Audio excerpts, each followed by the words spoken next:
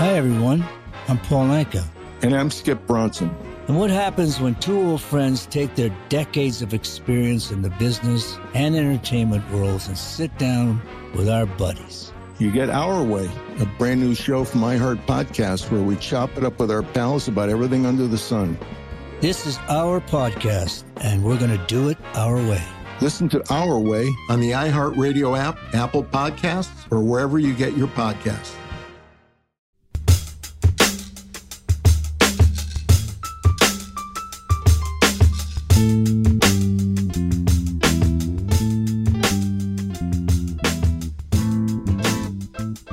Hello and welcome to What Goes Up, a weekly markets podcast. My name is Mike Regan. I'm a senior editor at Bloomberg. And I'm Valdana Hayek, a cross-asset reporter with Bloomberg.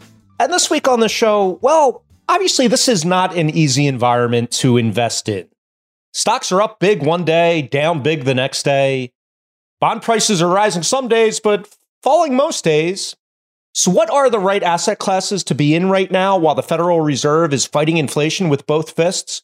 We'll get into it with an executive who focuses on multi-asset portfolios and hedges at a major hedge fund firm. But first, Valdana, I have to confess, if I drift off into outer space during this podcast and you have to bring me back to Earth, it's only because I'm going on vacation in less than 24 hours. I'm going to Southern California. That's right. Yeah. Because I hear that they have some beaches in Southern California that are almost as nice as the Jersey Shore. So I'm going to look into that. Almost as nice. New Jersey's always number one, right? At least for me and you and a lot of our listeners, maybe. We'll see. It depends if they have skee ball or not on these so-called California beaches. I think that's an important. Where are you going in California? We're going to Santa Monica and for like 3 days, and then San Diego, and the whole Regan clan, all three kids, my wife, we're all flying out in about 24 hours. We're big skee ball players, so that a lot's going to ride on how good the skee ball tables are out there. I don't know. You're going to have a really great time. San Diego is my number one favorite city, I think. Is it? Yeah, I love it because it's sunny like 364 days of the year or something. You're well more traveled than me. I've been there once and it was I don't remember much of it, but maybe it rained when you were there. You're a big jet setter, yeah. And so you got to find someone to fill in for me next week. All right? Yeah, I do. So, heads up for all the listeners. Mike won't be around. We're going to have fun on your behalf. I'm sure. Probably make fun of you. I can feel the roasting already. Yeah. I do want to bring in our guest this week, and maybe he can enlighten us on where he's calling us from. But welcome to Peter van Dooyevert. He's the managing director of multi-asset solutions at Man Group. Welcome to the show, Peter. Thanks so much. Thanks for having me on. I'm in New York for what it's worth. Oh, there you go. No beaches, just cold.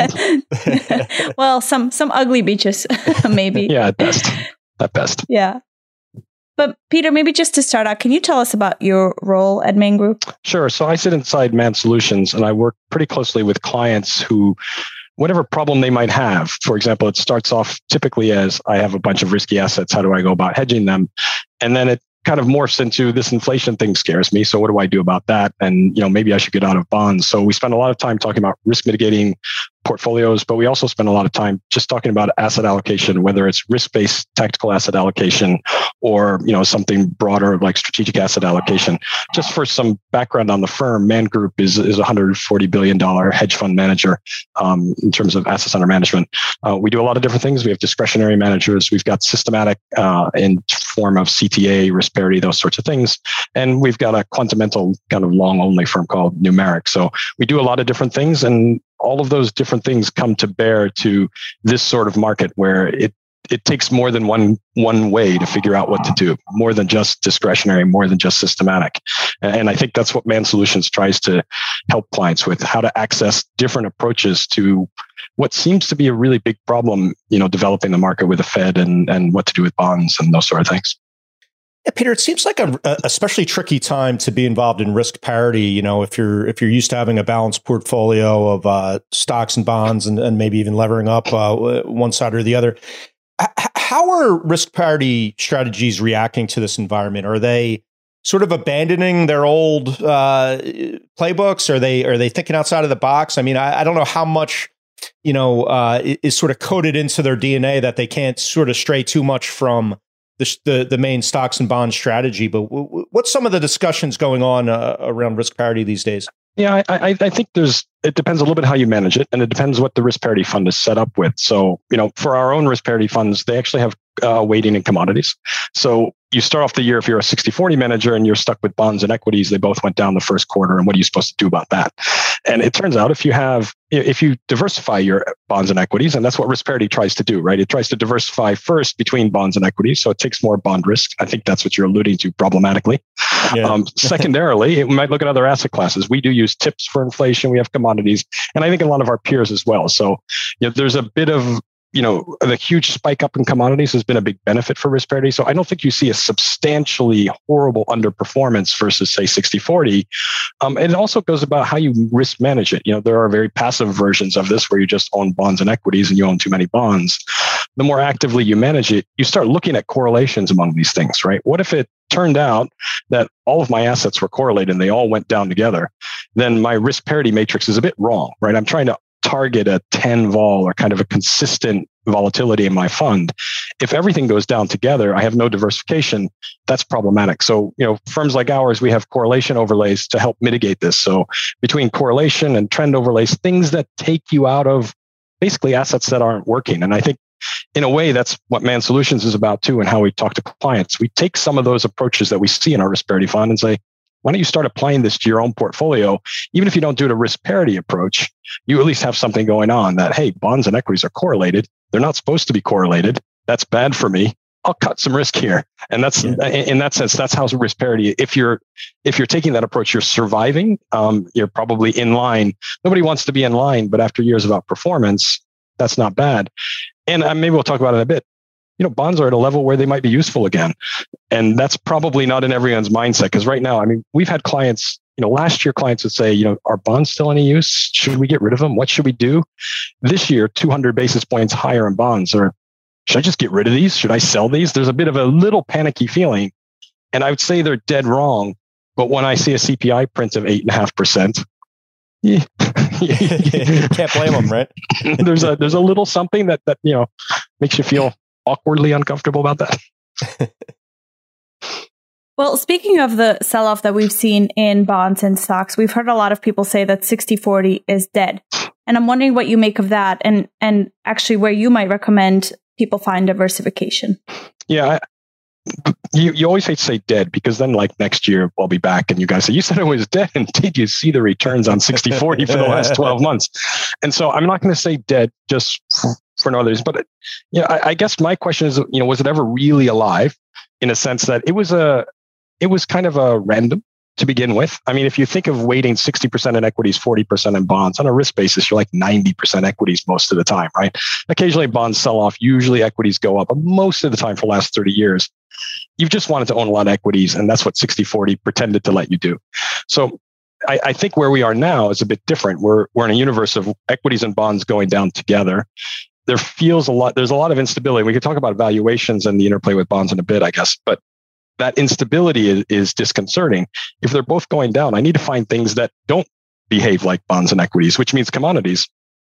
And so it's always great when a person like me tells your investors, you should go buy a bunch of commodities because that's diversifying. And your investor will say, but crude was like 130 2 weeks ago and it was minus 50 2 years ago. So where am I supposed to live with that asset? I don't have any reasonable way to use it.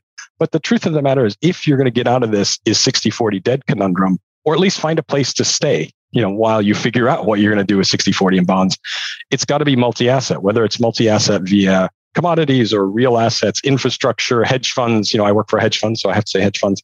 But these sort of things, you need to find different ways to make money that aren't just beta in bonds and beta in equities. And I think that's the challenge that everyone's faced with right now. Is there anything popping out at you in that real asset space? That's sort of attractive in this environment?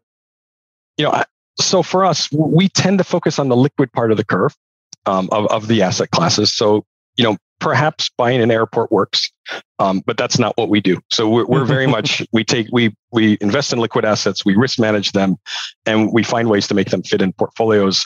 And using the risk control, we try to suck something more out of them, right? So last time I was on, we had the bond problem conversation. We talked about, using tail hedges, which were relatively cheaper then, to hedge an equity portfolio. Instead of doing 60-40, just go all equities and hedge it pretty aggressively. And you kind of get rid of your bond risk and you isolate what you're really after, high yield and equities. It's kind of a risky portfolio. Today's universe, I think you do have to live in commodities. It's just you have to have some approach to it, right? There has to be some, how do I get out of this? Is it as simple as a stop loss? Maybe, right? You can stop in and out of a position. I don't find that a very satisfying answer. So the way we tend to look at it is on two bases. One, in a trend format, and that's something you should expect from Man Group. We have a big trend following firm. But it turns out in these big regime shifts where markets go through 6-12 month regime shocks, you have very long moves in asset classes. So we've seen it in bonds have steadily sold off. We've seen commodities steadily rally. Admittedly, there's a bit of a war premium that's built in there, but that's a starting point of how you might go about using that. Now, maybe you use trend or maybe you use some other lead lag models, right? It turns out when commodities start to go down aggressively before a big market correction, it's kind of a good signal that equities could be in trouble. So if you look back to COVID, commodities went down first and then equities tanked. So the more you can deal cross asset and the more you can take signals from these cross assets, whether it's from emerging market to warn you about commodities or FX to warn you, the more integrated your portfolio can be. And to some extent, it takes an asset manager to do it, because do you really have the time to chase all this stuff, right? Are you going to wake up tomorrow and say, so where is the zloty today, or where is the real, and is that working for me? I think that's quite difficult. And so trend kind of goes after that by getting you not just multi-asset commodities, but the FX markets are really fascinating, right? People have gotten accustomed to. So I most of my career I was a vol guy and a tail hedger before this role. People loved owning the yen for every crash, and so all of those yen options, and we own some ourselves because we're agnostic. We're tail hedgers. We don't try to outsmart the market. We just try to find cheap hedges. And we struck them at 112 and 113 in the yen at Jan, Feb. And the yen's at 125 right now. It just keeps going the wrong way. If you're invested kind of naively like us, we just say, yeah, I lost very little premium. It's a good, explosive tail hedge. If you're someone who says, I'm going to invest in the Nikkei, but in a way that the yen helps me out, so I'll kind of dollarize my investment, you've been pretty shocked because the Nikkei's down and the yen is down, so it's just not working. And so those are the things where trend can help you out a lot, where you just simply say, there's something new in the market. It's a regime that I don't understand. So when I see this kind of thing, I'll get out of the way, or I'll change my focus to be tighter, I guess. Right. Vildana, cancel my plans to buy an airport. I was thinking about buying an airport, but where would your airport be? In New Jersey? Yeah, that's it. That's the other problem with it. Yeah, I don't know where I would put it. Where do you fit these things? You don't want that. It's pretty fascinating what people will ask you too. They'll say, "Can you model our portfolio? See how your approach might change things." So what we often do is say, "Look, you have some liquid assets. We'll take some index proxies. Like, there's a private equity index proxy in the public markets. We can use REITs for real estate, and there's an infrastructure index that uses all kinds of public equity proxies." So we tried to do that for a client. We just couldn't match their result, and it turned out about 80% of their infrastructure assets were in airports and travel. And so it's a little tricky to pick that up after COVID. I'm not sure what we're missing because everyone's still use a highway between now and the next 6 years. And so that's pretty good. The follow-on questions you get from that are, is there anything I can do to hedge that? And you're kind of left nonplussed. And Peter, just to wrap up that conversation we were having about bonds earlier, I think you wrote recently that for the first time in my career, I have investors increasingly asking me if they should be shorting bonds as part of their asset allocation. And I'm wondering what you tell them. So I'm a bit reluctant to say short bonds as part of an asset allocation. So there's a difference between tactical and strategic, right? So the first thing you're going to get is fired by your board if you take a strategic bet short bonds and there's a crash, right? So we know that bonds have a lot of benefits in a crash at these yields. I mean, if you hate bonds today at 275, then I'm not sure why you like them at 150, say, before COVID. And admittedly, there's a totally different inflation paradigm. So I'm not trying to be too glib about it.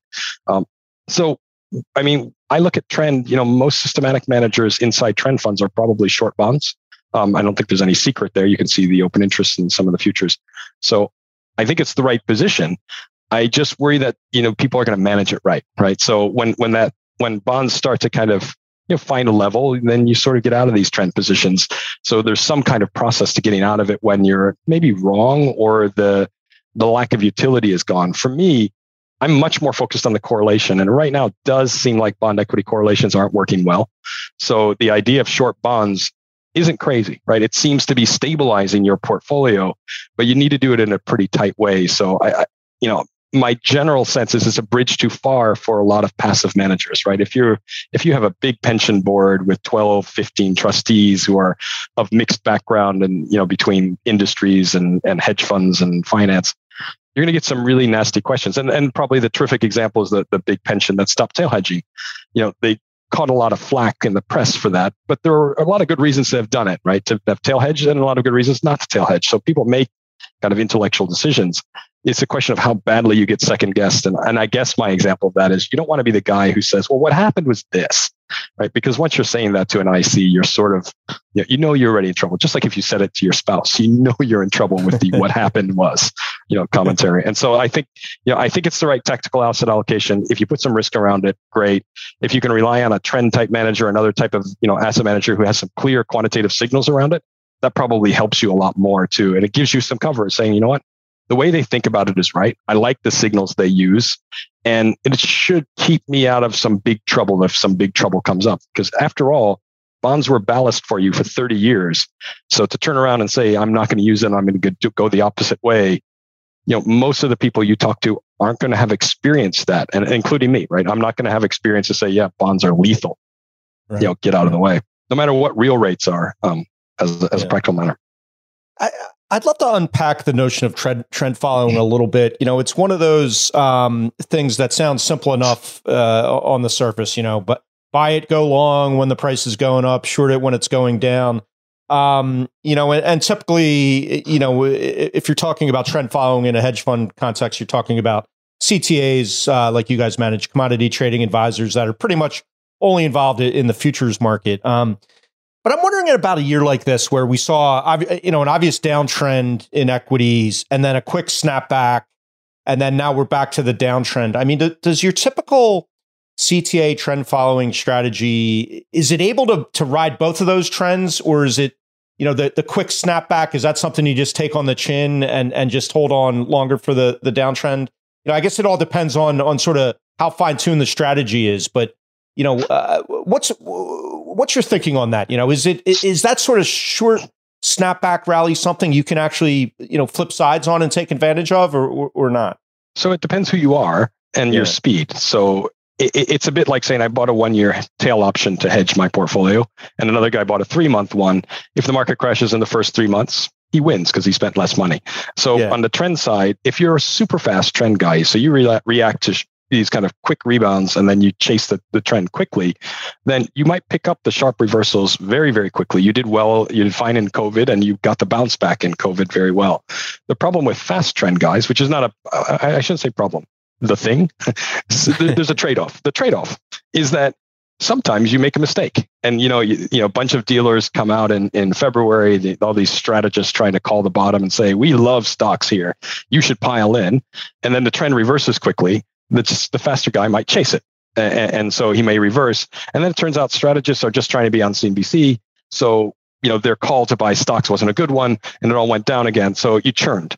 On the other hand, if you're really slow, you missed COVID entirely. You started to sell, COVID went to zero, and then you started selling on the way back up, which feels all backwards. And if you're in the middle, you can guess we're in the middle because I'm going to sound more friendly. If you're in the middle, you kind of try to navigate that course. What I think is interesting about trend, though, there's money to be made in equities. There's no question. It's a decent risk tool for controlling how your portfolio runs. So if you have a lot of equity risk and you decide I'll trim it as trends, seem to be negative, it's probably reasonable. And maybe it's a reason to rebalance at certain low levels in the market. But what's really valuable about it is the fact that it's multi-asset. So it's chasing things and doing things that you aren't going to be doing. And so when you look at what is a diversifier to my portfolio, is it a trend program that trades only bonds and equities? Maybe, but it may go the same direction. If trends are up, it's going to make me long everything. And that was what it would look like in, say, 2017, long everything. Great, perfect world. And then other times it might be short of bonds like 2018 and long equities, which feels very risky. And then sometimes it might just be like now, kind of short of both, depending on your speed. You're probably short bonds no matter where you are, and you're probably in between on equities anywhere on the map. But all the other asset classes are really the fascinating ones because you don't have a view on nat. Well, I shouldn't say that. Maybe you do have a view on nat gas because you heat your home. But other than being pissed off about it, your view is, I don't know what it's going to do, but I wish I'd hedged it somehow. And so this is what Trend is useful for, right? Is to develop a multi-asset framework, trading assets. There's nothing complex about it, right? If you have great trading infrastructure and you have good models, you should be able to develop something rudimentary.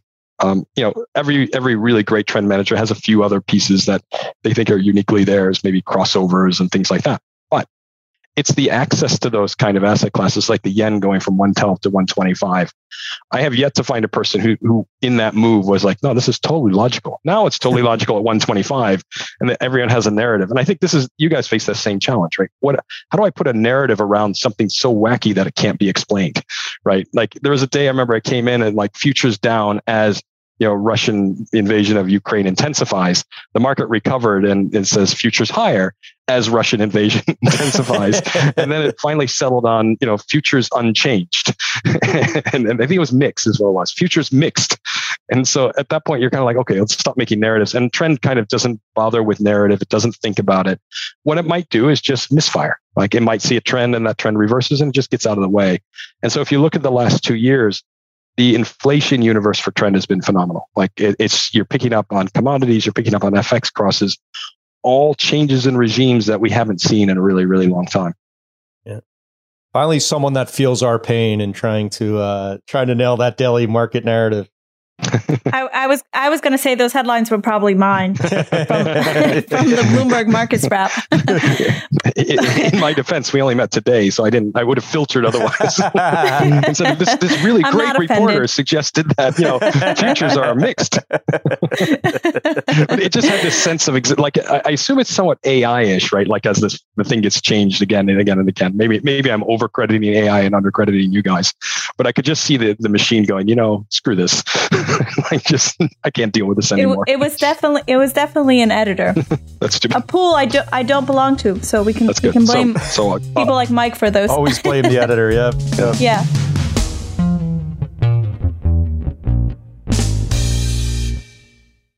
Actually, I'm really glad you brought all of this up because I wanted to ask you how difficult it's been to discern a message from the market recently.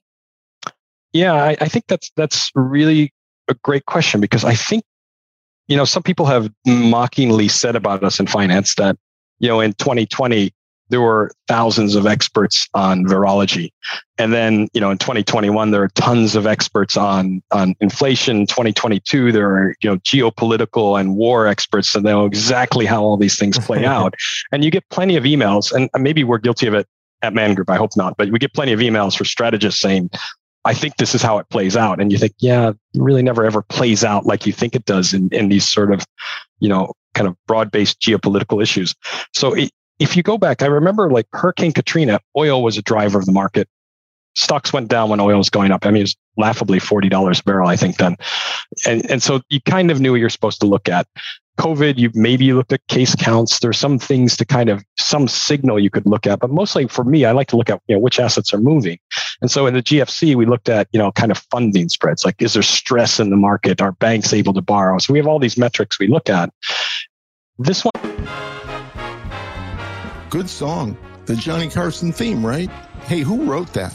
Skip, who do you think? It's your buddy. Hi, everyone. I'm Paul Anka. And I'm Skip Bronson. And what happens when two old friends take their decades of experience in the business and entertainment worlds and sit down with our buddies? You get Our Way, a brand new show from iHeart Podcast where we chop it up with our pals about everything under the sun. Hear about Michael Bublé's entrance into show business. And get business insight from Mark Burnett. Find out what scares my son-in-law, Jason Bateman. And discover the bragging rights that come with beating Michael Jordan at golf. Together, we know just about everybody, including sitting presidents. So join us as we ask the questions they've not been asked before, tell it like it is, and even sing a song or two. This is our podcast, and we're going to do it our way. Listen to Our Way on the iHeartRadio app, Apple Podcasts, or wherever you get your podcasts.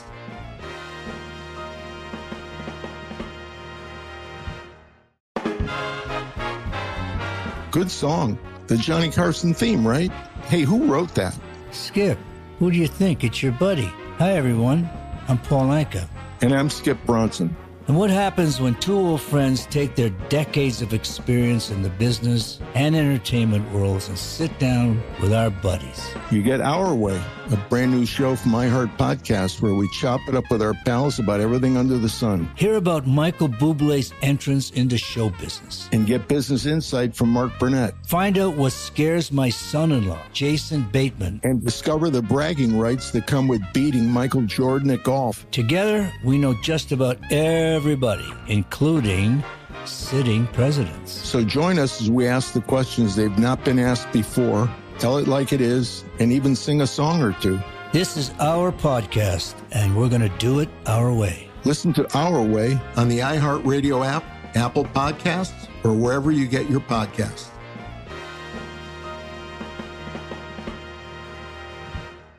Kind of defies that, right? You know, there's a little period where oil was going up and then rates would sell off and then equities would sell off. And it was kind of a ripple each time, right? And then March just blew your whole theory out of the water, right? There's this big run up in rates at the end of March, along with a big run up in equities. And you don't know how to grapple with that if you're trying to make a narrative, right? You know, the narrative that came out of the end of March, which felt a little contrived, was stocks are not so bad in inflation, really, because they have pricing power. And so the people who are spreading that narrative, you know, there's some rationality behind it. But, you know, how many of those were saying last year, you know, with yields this low, you have to own stocks because they have earnings yield.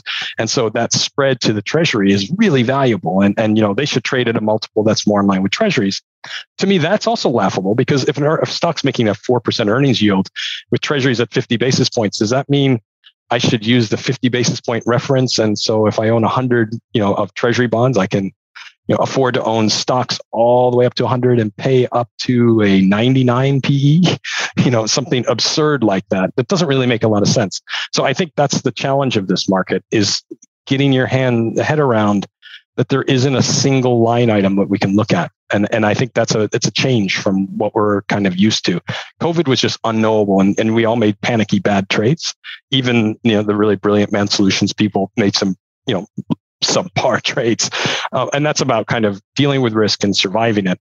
Now it's a little bit, you know, head scratching. So the more you can diversify, the less pain you get, as long as you understand the totality of the diversification and you don't sit there and look at, I told you not to buy that zinc. And, you know, everyone looks around like, did you? I don't remember you saying anything about nickel. So you always, and then you look in an email, you know, there's like a line somewhere, like page 46 of someone's deck that says, be cautious around. Around zinc and nickel. You know, Peter, the narrative seems to have really shifted away from COVID. You know, it's like mission accomplished with COVID. And then, you know, you look out around the world and you've got this situation in Shanghai with the city, you know, in a pretty long lockdown. I'm reading yesterday, Philadelphia is bringing back the mask mandates. Are we done with COVID, do you think? Is that a tail risk or is that a regular old risk? How would you think about the risk of COVID, and, you know, sort of where would you rank it among our the big risks out there? And what is that risk exactly? I mean, to me, it sort of raises the specter of this deflation story that you hear. You know, if the supply chains in China are messed up, and we still have war in Ukraine and Russia's and oil's over 100, you know, that to me sort of adds to the stagflation risk that a lot of people have talked about. Is it as simple as that, or how are you thinking about it?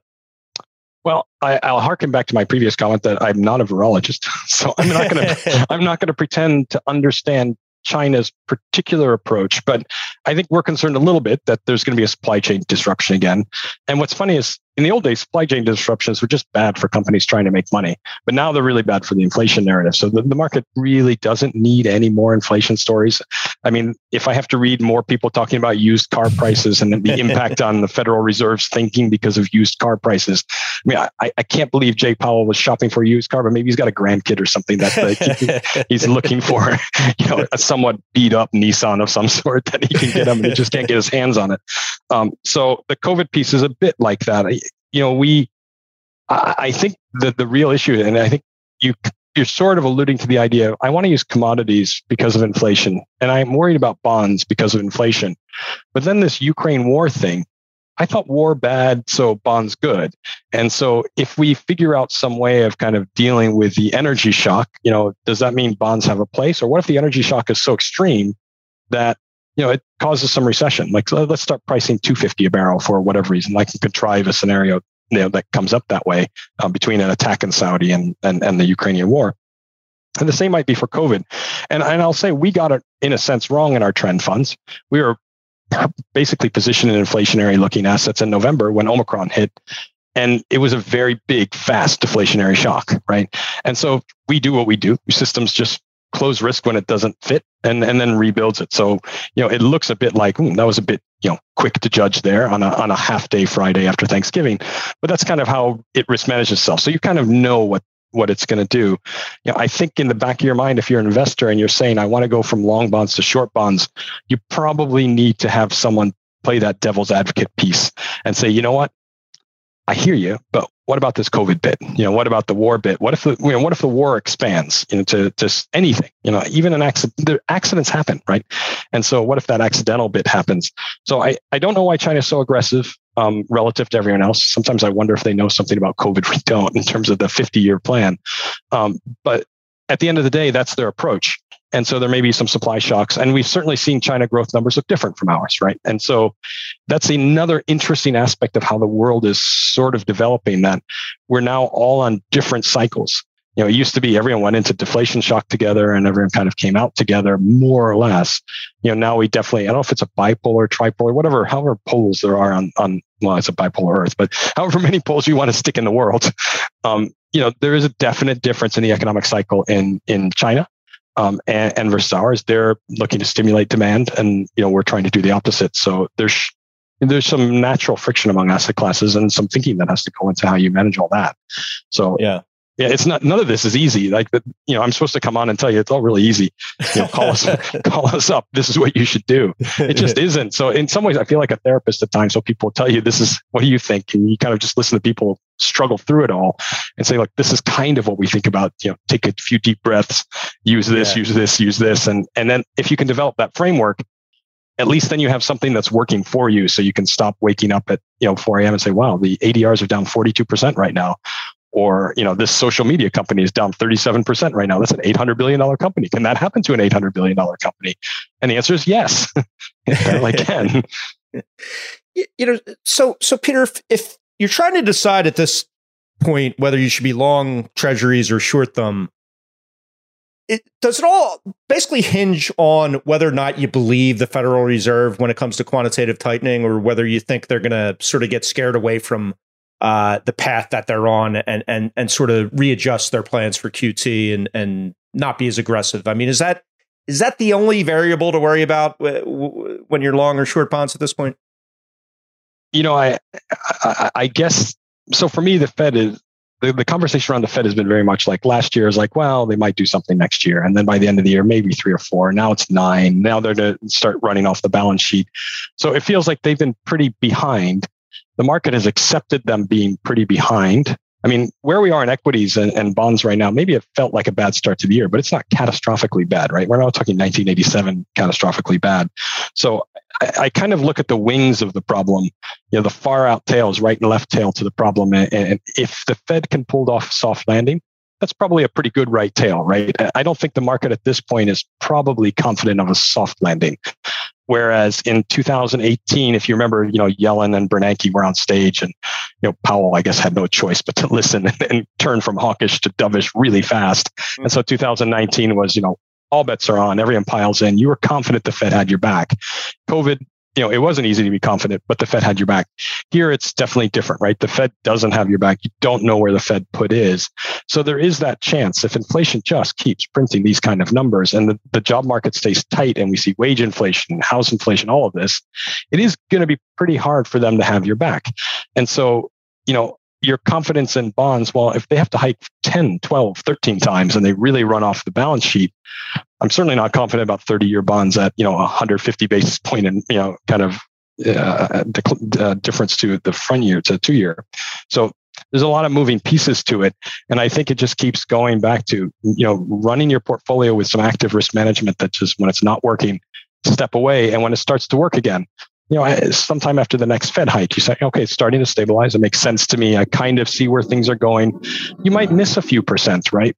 But you miss a few percent on the way up. It's better than getting hit with 20% on the way down. And I think that's by and large the challenge I think investors face, because you're all benchmarked. You have to make as much as your peers make, and they may not always make the right decision. And so some of our systematic strategies feel like, should it really be cutting risk here? It seems fine to me. And the other, I guess the analogous piece I have to that is a lot of people will say after the yield curve inverts, it's not a sign that you should sell. It's a recession sign. Everyone's got this blanket kind of thing. And then everyone rolls out. For the next 12 months, you tend to make money in stocks. But the path of some of those 12 months, it depends what kind of roller coaster you like to ride, right? Some of those 12 months were like, a nice uphill to the top, and you get off at the top of the roller coaster and it was nice. Others weren't exactly like that. And it seems to just ignore that if you just take any random day, right? Like I took Thursday and added 12 months, equities tend to be up. And so it's not a very useful benchmark to just tell me, usually this happens, because, I know a lot of us can't survive the stomach churning, of minus 25% on the way to up 2% at the end of the year. Yeah. Especially with such a unusual environment that we're in, there's really not much of an analog in history to draw a one-to-one, connection. Exactly. Yeah, exactly right. Peter, can I actually ask you to describe what you see are some of the factors behind the renewed equity sell-off we're seeing in April, and how some of those factors or what's different between now and the first couple months of the year, and whether or not we're continuing to see that valuation reset that everybody was talking about at the start of the year, or if it's more of a growth scare in your view? Yeah, so there's a lot to unpack there, actually. It depends what you think April 1's valuation, whether it made sense or not relative to March. And so I think there's some liquidity issues in the market. I think this year has been very much defined by liquidity. So we see days where very low volume, up a lot, reasonably high volume, down a lot. But there's never a really confident up day with very high volume. It's often down a lot and then back to flat with tremendous volume. Now you feel like, okay, there's some logic, there's some real buying there. I think the end of March kind of equities have this cool inflation hedging potential. It felt a little bit like just an excuse. Retail was maybe piling in. We certainly saw money flowing in. So there are a lot of different forces pushing the market up, and maybe it overshot a little bit, right? Because some systematic strategies are short.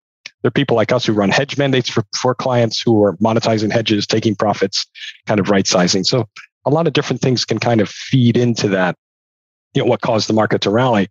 And so then you end up looking for a narrative, what's caused April to start weakly. Well, rates have moved up a lot again. So, the big bugaboo of the market isn't really the war. The big bugaboo of the market is rates and valuation and multiples. And you've seen it in the growth stocks, right? Nasdaq still really hasn't gotten out of its own way just yet. And I think that can be heavily attributed to rates.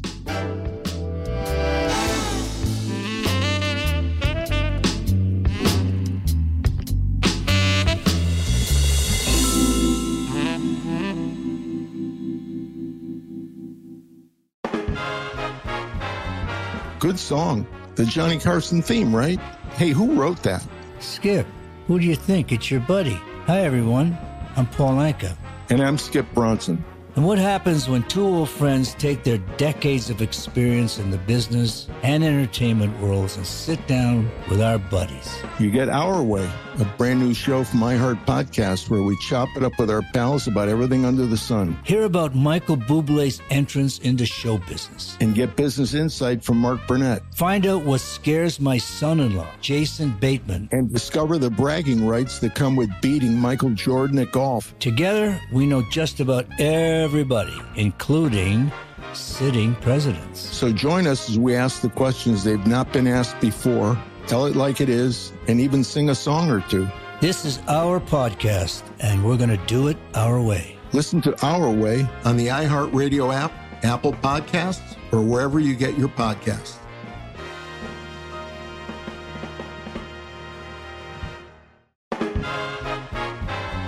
Good song. The Johnny Carson theme, right? Hey, who wrote that? Skip, who do you think? It's your buddy. Hi, everyone. I'm Paul Anka. And I'm Skip Bronson. And what happens when two old friends take their decades of experience in the business and entertainment worlds and sit down with our buddies? You get Our Way, a brand new show from iHeart Podcast where we chop it up with our pals about everything under the sun. Hear about Michael Bublé's entrance into show business. And get business insight from Mark Burnett. Find out what scares my son-in-law, Jason Bateman. And discover the bragging rights that come with beating Michael Jordan at golf. Together, we know just about everybody, including sitting presidents. So join us as we ask the questions they've not been asked before, tell it like it is, and even sing a song or two. This is our podcast, and we're going to do it our way. Listen to Our Way on the iHeartRadio app, Apple Podcasts, or wherever you get your podcasts.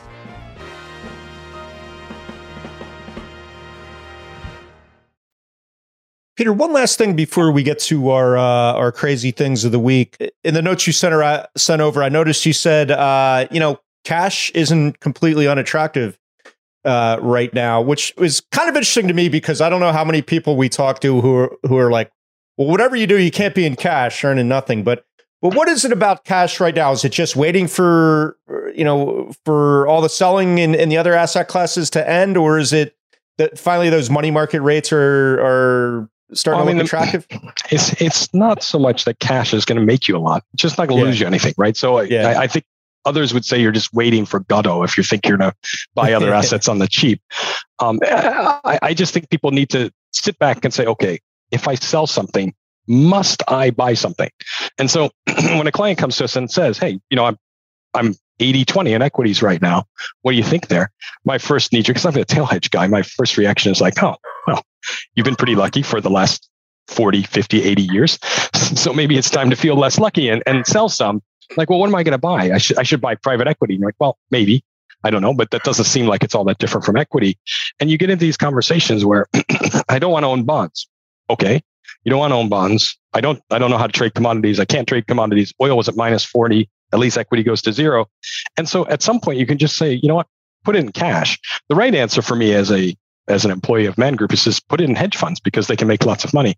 But the easy answer that doesn't require a lot of thought is put it in cash and figure out where you're going. It's not meant to make you a ton of money. It's to simply say, I don't understand everything that's going on. And absent a brilliant scenario. I mean, I can give you our list of best ideas, but you've got to go to an IC, and an IC has 10 people. One person wakes up in a bad mood and just says, you know what, I don't want to do that. And so you end up in a muddle. And I think sometimes on the risk management side, people spend too much time reallocating because you need to beat your benchmarks and meet your peers. And maybe cash isn't a terrible, terrible thing. You know what it's worth. And now the counter argument to that is if you plan to do that for a really long time with this kind of inflationary environment, you will look like an idiot. And so my note there is it doesn't matter what you buy next. If you're worried about de-risking, de-risk first, and then worry about where to put it, right? I worked for Stan Druckenmiller way back when, and he had a line once when he wanted people to de-risk. He had some thoughts that the market might go down. And he said, and by de-risk, I don't mean sell a bunch of stuff you don't own to make yourself market flat. I mean, sell what you own so that you don't have any issue, right? Just de-risk, get rid of your longs and your shorts, cut everything back down.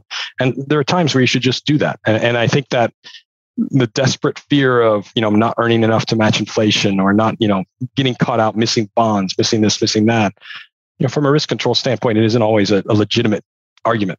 Right. Capital preservation over capital appreciation, I guess.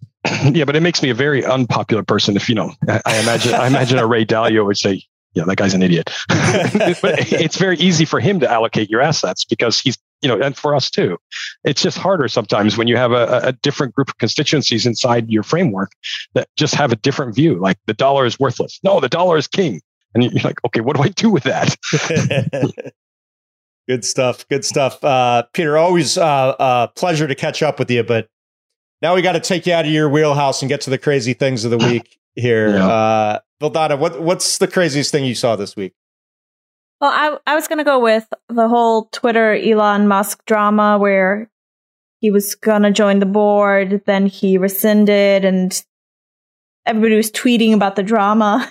Yeah. And he's been asking people about changes he should be making for Twitter But I actually had a call in from our friend Max Gochman, who was on the podcast just a couple weeks ago. And Mike, I'm sure you know what the Bored Apes are. Yeah. Right? Oh, yes. The Bored Ape. Yeah. So the company behind the Bored Apes is called Yuga Labs, and Max went through their pitch deck. He was looking through it. He noticed one slide that has the financials, sort of like a breakdown, a pie of all the financials breakdown, and the components are the craziest thing. So Bored Apes is one component, land sales is another, and then there's two sections, one for goblins and one for mechanical dogs. Wait, land sales? Land sales, I think in the metaverse. Of course, yes. But it's the goblins and the mechanical dogs that... Are they NFT projects too? I don't know. We didn't know. So it was just really, really interesting because the company raised $450 million. Peter, if someone brings you a pitch book like that, I'm sure you're all in, right? And we're all in. We find it very easy to invest in things that can only go up. So it's quite straightforward. That's great. Goblins. We got to figure out what allocation percentage to goblins one must go. But that's pretty good, Vildana. I like that one. How about you, Peter? You see anything crazy this week?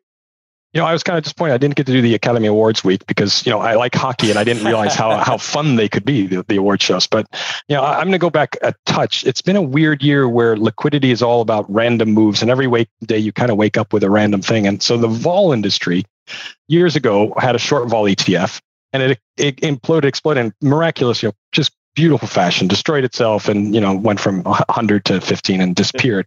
There's also a long vol ETF, which also managed to implode over 10 years and go to zero. So we've created as an industry, the vol industry, a product that can be long and short the exact same thing, and both of them go to zero. So I thought that was impressive, but I found someone who did it faster. And so there's an Italian ETF on nickel. It's absolutely fascinating how it turned out. It turns out if you close the exchange, on the way up, the 3x short nickel ETF gets liquidated. You close the exchange. For whatever reason, you close the exchange. You reopen it, it collapses. The 3x long nickel ETF also goes out of business. So within a period of 2 weeks, the long ETF and the short ETF with the exact same underlying, with 3x leverage managed to go out of business in 2 weeks. It took us about 10 years to do that in the vol industry. So I give some credit to the Italians for being ahead of the game. But maybe a slight warning to people using 3x leverage that you probably want to just double check that the underlyings can't go negative or can't go up 150% in a couple hours. Oh my gosh, absolutely. That's really good. I think he wins. That's pretty good. Anytime you mix 3x with anything traded on the LME, I think you got a crazy thing. Yeah, I think that by definition that those days are over. But every time we say this won't happen again, you have someone who can't count the open interest in the VXX note and says we're over by 15 billion. and as Matt Levine wrote, like, who's running that spreadsheet? Exactly. I think he said possibly it was an intern and they stopped tracking it and nobody else took it over. Yeah, I think he nailed it. Having worked at big places, it does have that right? Sad feel of, and it's like, and then the 3x nickel ETF was just handed off to some new junior trader. Like, all you have to do is just do this every day. And then, it should be fine. Yeah. Nothing should happen. Yeah. As long as the exchange is open, we'll be fine. We'll be fine. What could go wrong? As long as the price doesn't go negative. It's like, okay, it's not going to go negative. I'm like, no, it's good. It's cool. Trust me. You think I'm going to hand you, the intern, this portfolio if it has any serious risk to it? That's hilarious. That's so good. All right. Well, that is a good one. I think I might have to concede defeat to the 3x nickel ETF, but I'll give you mine. Of course, I'm going to make you two play Prices Right with me here. I had two crazy things. I couldn't decide which one was better. So instead, I'm going to make you decide which one gets a higher bid. And they're two pieces of very, very important Gen X memorabilia, Vildana. So I don't know if Gen X, if you're comfortable with the Gen X, you strike me as more of a millennial memorabilia type. All your memorabilia exists in the metaverse, but for Gen X, our memorabilia is really there in the real world. So we've got two pieces of Gen X memorabilia. Wait, before you say that, I note that you didn't have a millennial comment for me, or you assume that I'm in a certain generation. I take small offense to that. But. Wow, he called you out. It's that maturity and wisdom. Yes, isn't there a disclaimer? The use of the pronouns "we" isn't necessarily indicative of we all share the same view. that's exactly. Well, let's see, Peter. Maybe you'll get this one wrong too.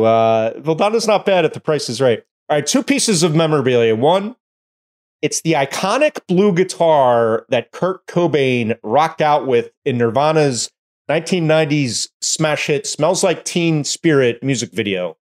So that one's coming up for auction by Julian's Auction. So keep this in mind when you're pricing this, is we only know what the auction house hopes to get for that item. We don't know what it sold for.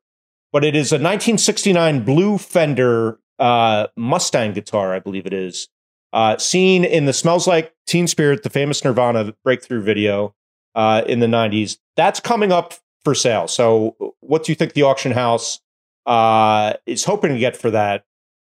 And the other one has already gone up for sale, and it is Tiger Woods golf clubs that he used in the Tiger Slam. Now, Vildana, if you're not familiar with the Tiger Slam, what that was is typically if you win a Grand Slam in golf, it means you won all 4 majors in one calendar year. And it's incredibly difficult thing to do. But what Tiger Woods did is he won 2 in 1 year and then the first 2 in the next year.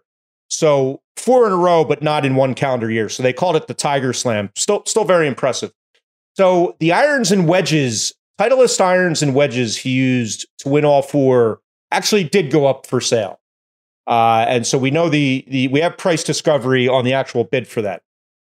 So Vildana, we'll start with you. What do you think deserves a higher bid? The Kurt Cobain's guitar or Tiger Woods' irons and wedges? And as a tiebreaker, give me the bid of the higher priced item. The guitar, for sure.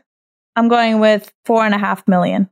$4.5 million for the guitar. Vildana says with great confidence. Peter Atwater, our confidence guru guest, would be very proud of the confidence with which you stated that. Peter, how about you? I just want to say for the record, I didn't see her hands to see what was in her hands while these questions were being asked. Well, she's it's showing me them now. This is a podcast, so she's a fast Googler. So I will say my offer on the guitar was substantially below 4.5, which is problematic. My logic was, golfers have lots of money; they pay for things like this, but it wouldn't be interesting if they were worth more than the guitar. So I'm going to lean with the guitar. I guess I only have to be a penny below her to win if in that case. That's the rule. I'll be less jerky about it, and we'll make it like 3 million. Although my pen on paper here is not that number of digits. Now, what I should do is make you guys turn off the other person's answers. I feel like hearing the other person's answer is... No, it's totally fine that you let her go first. I have a lot more dignity because now I just look like kind of a finance jerk who just kind of undercut the price and that sort of thing. Like improving the opinion the general population has of people like us. So Tiger's clubs went for 5.2 million, excuse me. Oh, that hurts. That hurts. 5.2 million. They come with a certificate of authenticity. And not only that, they come with a polygraph test results from the guy at Titleist who Tiger gave him back to at the end. Now, where you might be tripped up is that, again, Kurt Cobain's guitar hasn't actually gone up for sale. So it very well could go up for more than what they expect. But they're only expecting $800,000 for the so basically the reverse contrarian was the way to go there. Yeah. instead of just answering the golfers have money and they spend money like idiots. Sometimes it's Occam's razor, Sometimes. I was so far off. But I will say, I do think Kurt's guitar is going to go for more than that. His acoustic is that already went up for sale is the most expensive piece of rock memorabilia ever sold at like $5 million. So guys, all I really need to do is find out if Elon Musk is a fan. And although we were right, I still lose. So,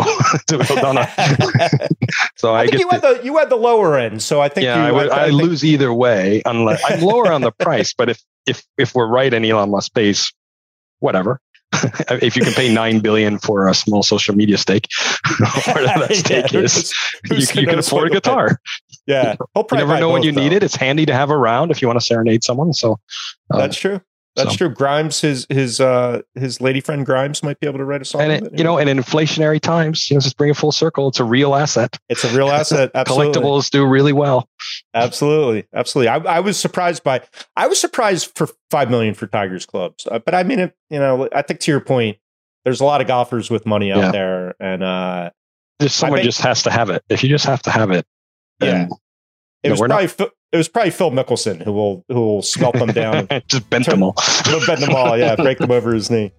But with that said, Peter, always such a great opportunity to catch up with you. I hope we can have you back again soon. Really appreciate your insights on everything going on at Man. Yeah. Thanks for having me. It was good fun. See you guys.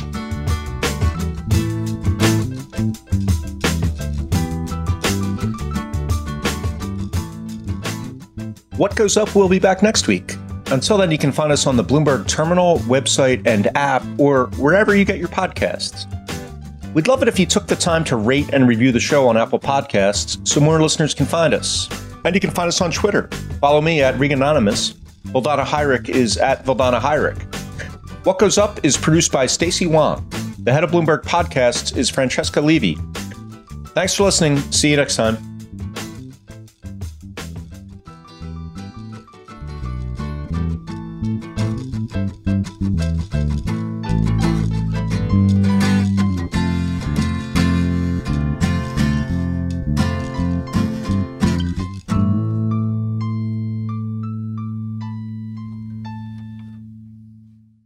Hi, everyone. I'm Paul Anka. And I'm Skip Bronson. And what happens when two old friends take their decades of experience in the business and entertainment worlds and sit down with our buddies? You get Our Way, a brand new show from iHeart Podcast where we chop it up with our pals about everything under the sun. This is our podcast, and we're going to do it our way. Listen to Our Way on the iHeartRadio app, Apple Podcasts, or wherever you get your podcasts.